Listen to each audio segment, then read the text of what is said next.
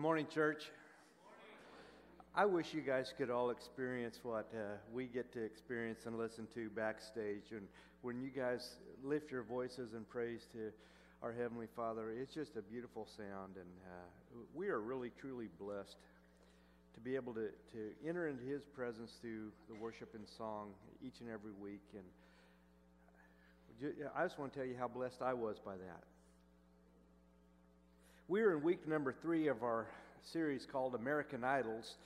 First week, we learned about the idol. What is an idol? And we learned that it's not like putting a little statue or figurine in our house somewhere that we worship, but we learned that all of us can have idols because idol can be anything that takes the place of God or takes the place of our worship and adoration of God. Anything that we had just put that kind of emphasis on. Last week we learned about the idol of more, and we learned from the rich young ruler, and we learned a little acronym called It Could Be Worse. ICBW. It could be worse. So this week we're going to tackle the idol of success. And this may be one of the hardest idols for us to deal with, but honestly, it's one of those areas where we all struggle. And if you will learn to tackle this idol of success, I want to tell you, it will dramatically change your life. And this is a powerful message. In fact, it was so powerful, it put the lights out in the first service, okay? I'm not kidding you. It went dark in here. That's how powerful this message on the idol of success is. There were 2 buddies from Oklahoma. Their names were Rick and Alan, not the Rick and Alan that you guys know, but another Rick and Alan. They decided they'd go moose hunting in Canada. And they hired this pilot, with the pontoons on his plane so he could take off and land on the water, to fly them way into a remote area of Canada to go moose hunting. He dropped them off and he said, "Now listen, I want to remind you guys, I can only haul 1 moose out of here. 2 would be too much weight. Okay, I'll be back in a week to pick you up. You guys be ready." Pilot showed up a week later. Rick and Alan were standing on the bank of this lake, and sure enough, 2 moose. Pilot was a little irritated, and he pulled up. He said, "I told you guys I can only take 1 moose. 2 would overload us." Well, Alan, he was a little bit more persuasive than Rick, and he said, "Well, the pilot last year let us take 2 moose. And he had the same size and same kind of plane that you've got. Maybe he was a better pilot or something." Well, the guy didn't want to be outdone. He said, "He let you take 2 moose?" "Yeah, we strapped him on the pontoons." So the pilot, okay. They strapped these 2 moose on the pontoon. They taxied it into the lake, and he gave it the gas, just full throttle, and they skimmed across the lake, just about to run out of the lake, and they took off, just clearing the tops of the trees. It looked like they had made it, but just a few seconds into flight, sure enough, they crashed. It was a horrible crash, Wreckage was everywhere. Rick came to first and looked around. There was moose parts everywhere. Wreckage of the plane was scattered everywhere, and he was dazed and confused, and he said, "Well, where are we?"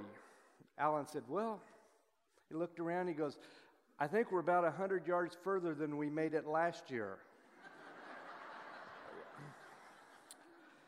So the moral of this story is, are you truly successful if you don't end up where you want to be? The idol of success is a very powerful idol in our world. Everyone wants to be successful. We don't want to be second. Nobody wants to be average. We feel like we have to be great or that we're worth nothing. And in fact, it has taken over our society so much that success has now become a god in our country. It's become an idol. And we think that success, if we get enough success in this world, that it will keep us from all the problems that we have in life. Or that if I achieve enough recognition, if I achieve enough status, then all the problems in life will just avoid me. Maybe I can be respected by others and so esteemed by others that I just won't have any problems. That's not the case. A lot of people believe that Jesus was against success. But nothing could be further from the truth, because Jesus wants you to be successful, but He wants you to be successful in things that matter.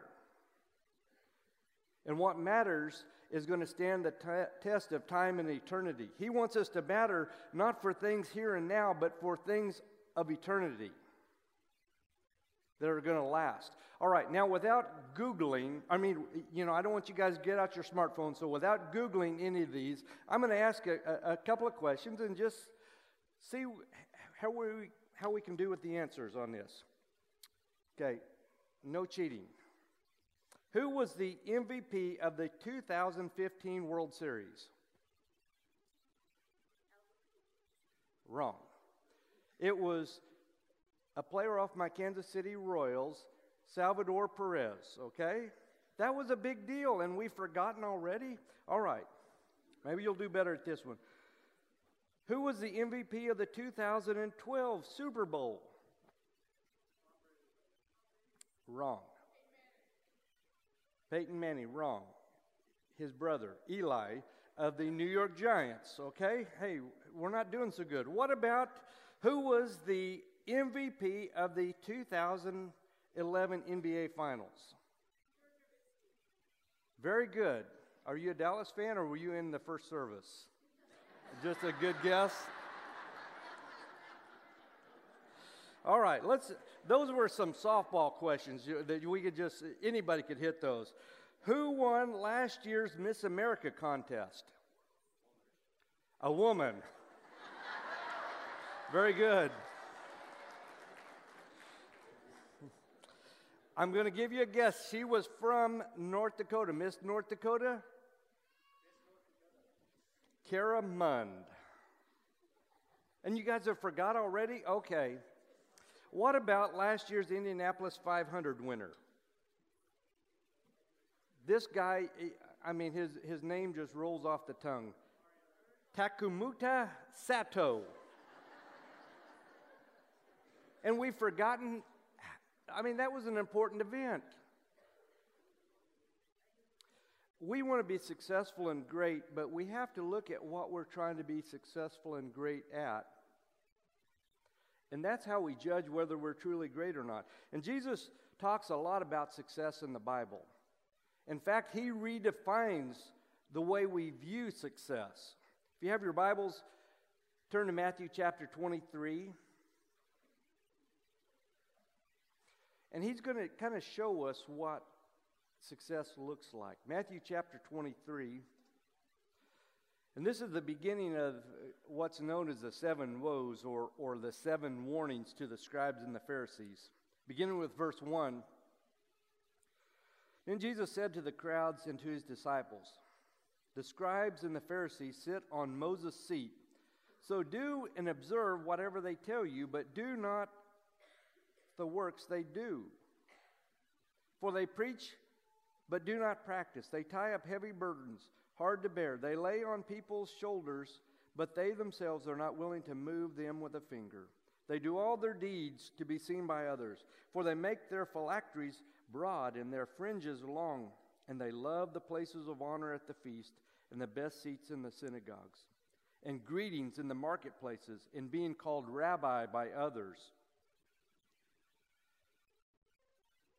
But you are not to be called rabbi, for you have but one teacher, and you are all brothers. And call no man father on earth, for you have one Father who is in heaven. Neither be called instructors, for you have one instructor, the Christ."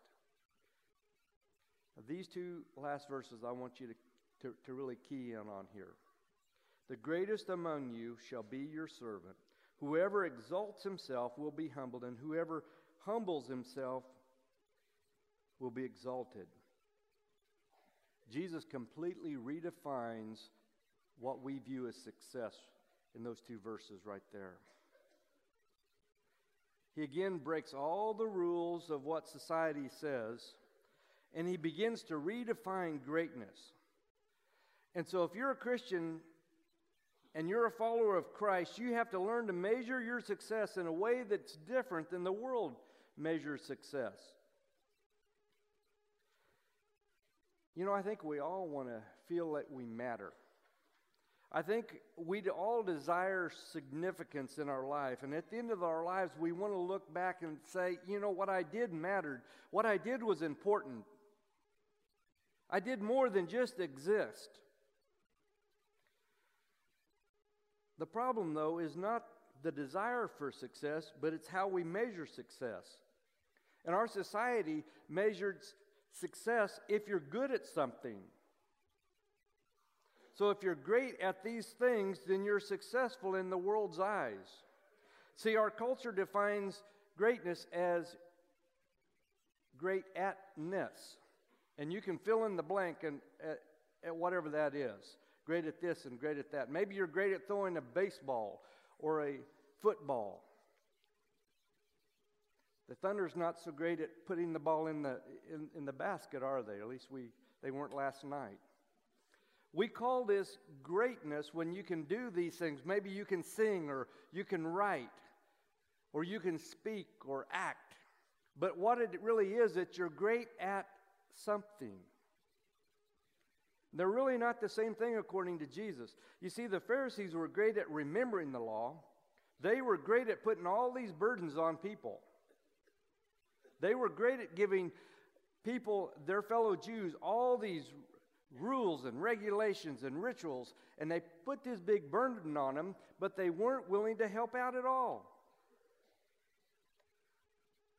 Pharisees, they were great at looking great in the world's eyes, but they weren't successful in anything that lasts.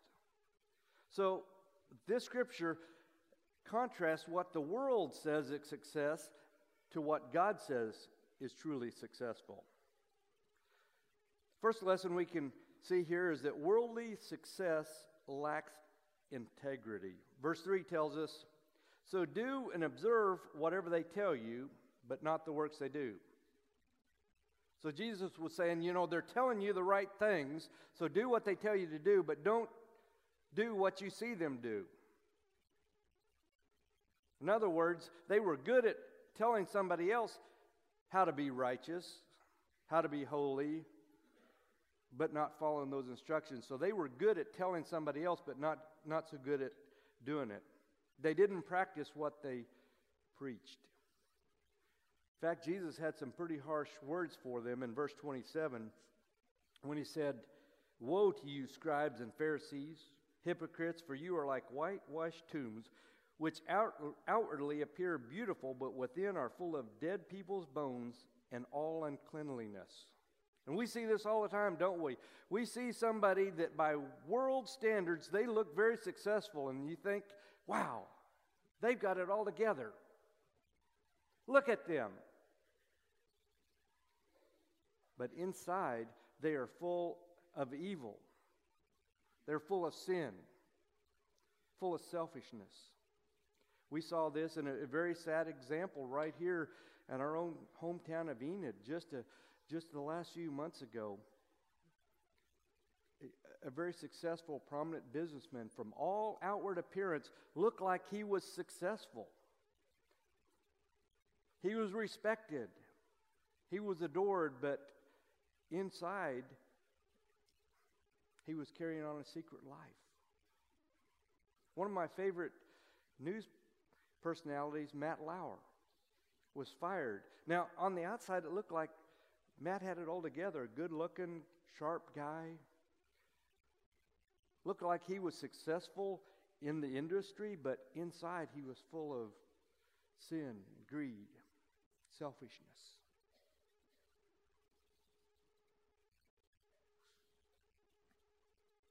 Worldly success also lacks sympathy.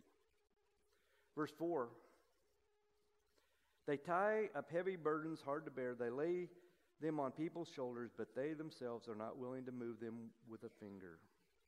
The bottom line is that they don't care about anybody but themselves. They didn't love anybody but themselves. And you see, these Pharisees were great at putting all these burdens on people. They were great at putting all those rules and regulations and that you have to do this or you can't do that, but they weren't willing to lift even one finger to help their fellow man. You see, worldly success does not care about anyone but themselves. It only seeks to get ahead. I often hear people talk about their job situations where maybe they work for a boss or their manager that just treats them like dogs. Just what can they do for me? And they're only concerned about the bottom line. Are we making a profit? How much? And they don't care how they're going to treat their employees as long as they get what they want.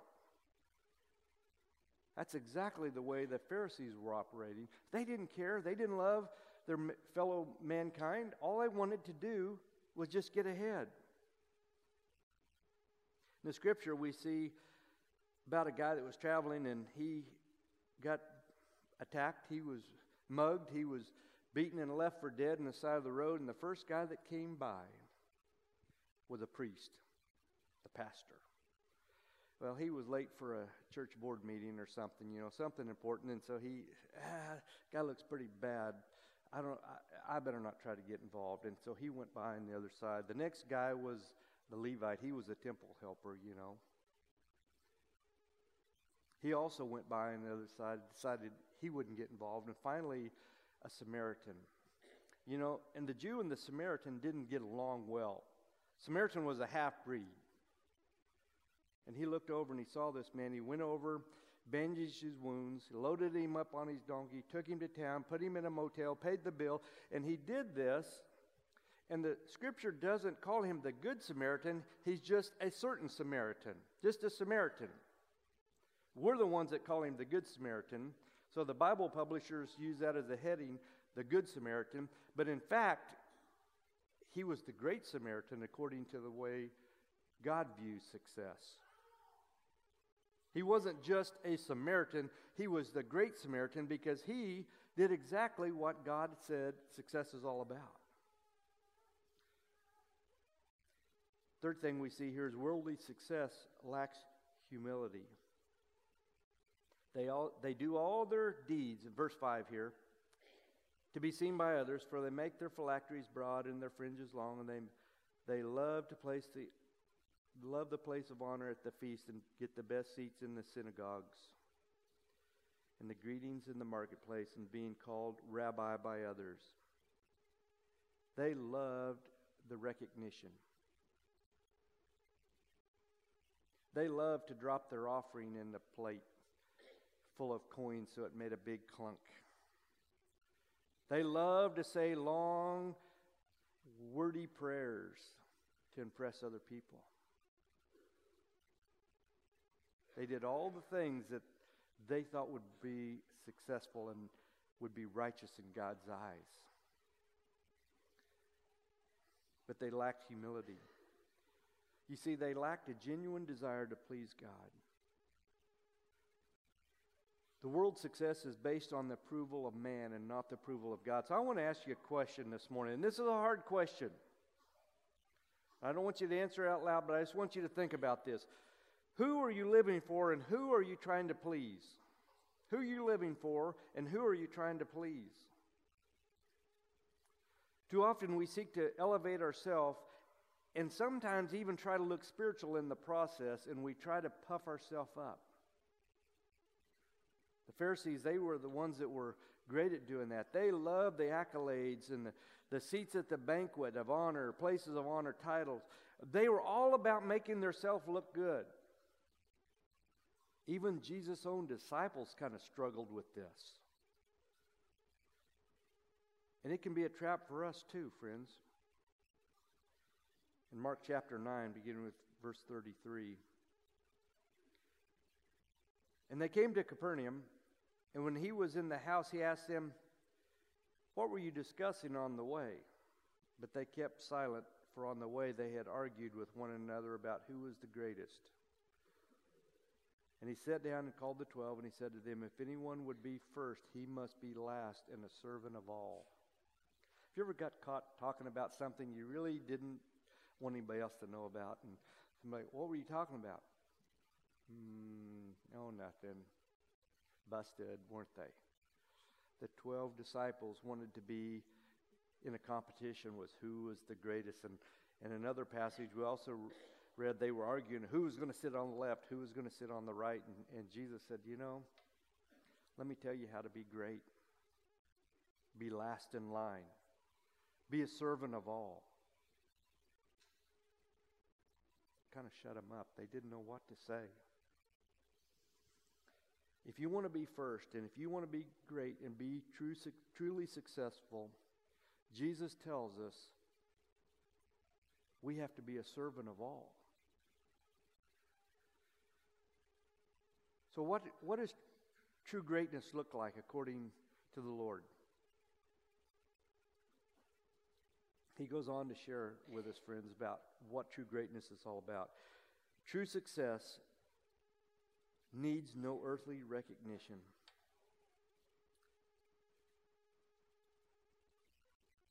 But you are not to be called rabbi, for you have one teacher, and you are all brothers. And call no man your father on earth, for you have one Father who is in heaven. Neither be called instructors, for you have one instructor, the Christ. So many times we set out to make a name for ourselves. Maybe we're seeking that next promotion, that next job title. Maybe we're seeking that next rank, whatever it is, but we're showing that we're buying into the world's value system and that we're struggling with being great at fill in the blank, great atness, instead of true greatness. Great at whatever we're trying to achieve. And I got to be honest, sometimes even in the church, and I'm even going to be honest, sometimes even pastors struggle with recognition. You see, as a church, we do a lot of things for people in the community. We help a lot of people. But guess who gets the credit when we're the ones, the hands and the feet, who actually maybe deliver that? The pastors. We're the ones that get the thank you notes written, and maybe we had very little to do with it. And it's easy to think, wow, yeah, I'm a nice guy. Look what we did. We can all struggle with that recognition. And God says, even sometimes trying to serve me, and you taking that recognition that is reserved for Him, we try to take it for ourselves. Remember, God says, when you struggle for me, when you serve me wholeheartedly, when you suffer persecution for me, rejoice, for great is your reward in heaven. You see, there's a difference between affirmation and recognition. Affirmation is support or encouragement. Recognition means that you get the credit. And God says, don't worry about the credit. You do things in my name, and don't worry about recognition and the credit. True success is also being a servant. If you don't get anything else today, I want you to get these two verses right here, 11 and 12. The greatest among you shall be your servant. Whoever exalts himself will be humbled, and whoever humbles himself will be exalted. You see, success according to God is accomplished by helping others, just like Jesus. If you want to be successful, be a servant. Jesus came, yes, certainly to save us and to redeem us, but He also came, and this is where we miss the point, He came to serve us. I don't know if any of you have ever been to a foot washing service or not, but it is one of the most humbling experiences you can go through. And the Savior of this universe got down on His knees with a pail of water, and He washed the disciples' feet. He came to serve. He came to save, but first He showed He was a servant. So Jesus calls us to change the way we measure success. It's okay to be great as long as our motive for success is servanthood. And any other desire to be successful according to the Scripture, we're flirting with idolatry. We're flirting with this idol of success. And so we need our image of success to be an image of service. And this was the law of the kingdom of God. And guess what? Even the king wasn't exempt. He said, we can't just talk the talk. We've got to actually do it. We've got to live like we're talking. And so he called his disciples, and he's calling us as his followers to rethink success and to view it in God's eyes, because many people struggle with this idol of success, even Christians within the church. And somehow we think that we're going to change the world from the top down, but Jesus tells us the other way. He said, the world gets changed from the bottom up. So I want you to be very careful when you think about climbing the ladder of success, because you're very likely to encounter Jesus on the way down to serve. So when you're climbing the ladder of success to the top, Jesus is on his way down to the bottom to serve.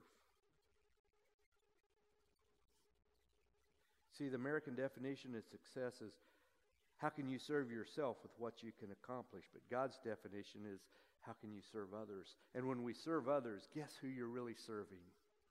Jesus. You're really serving Jesus. So success should be our goal, but not our God.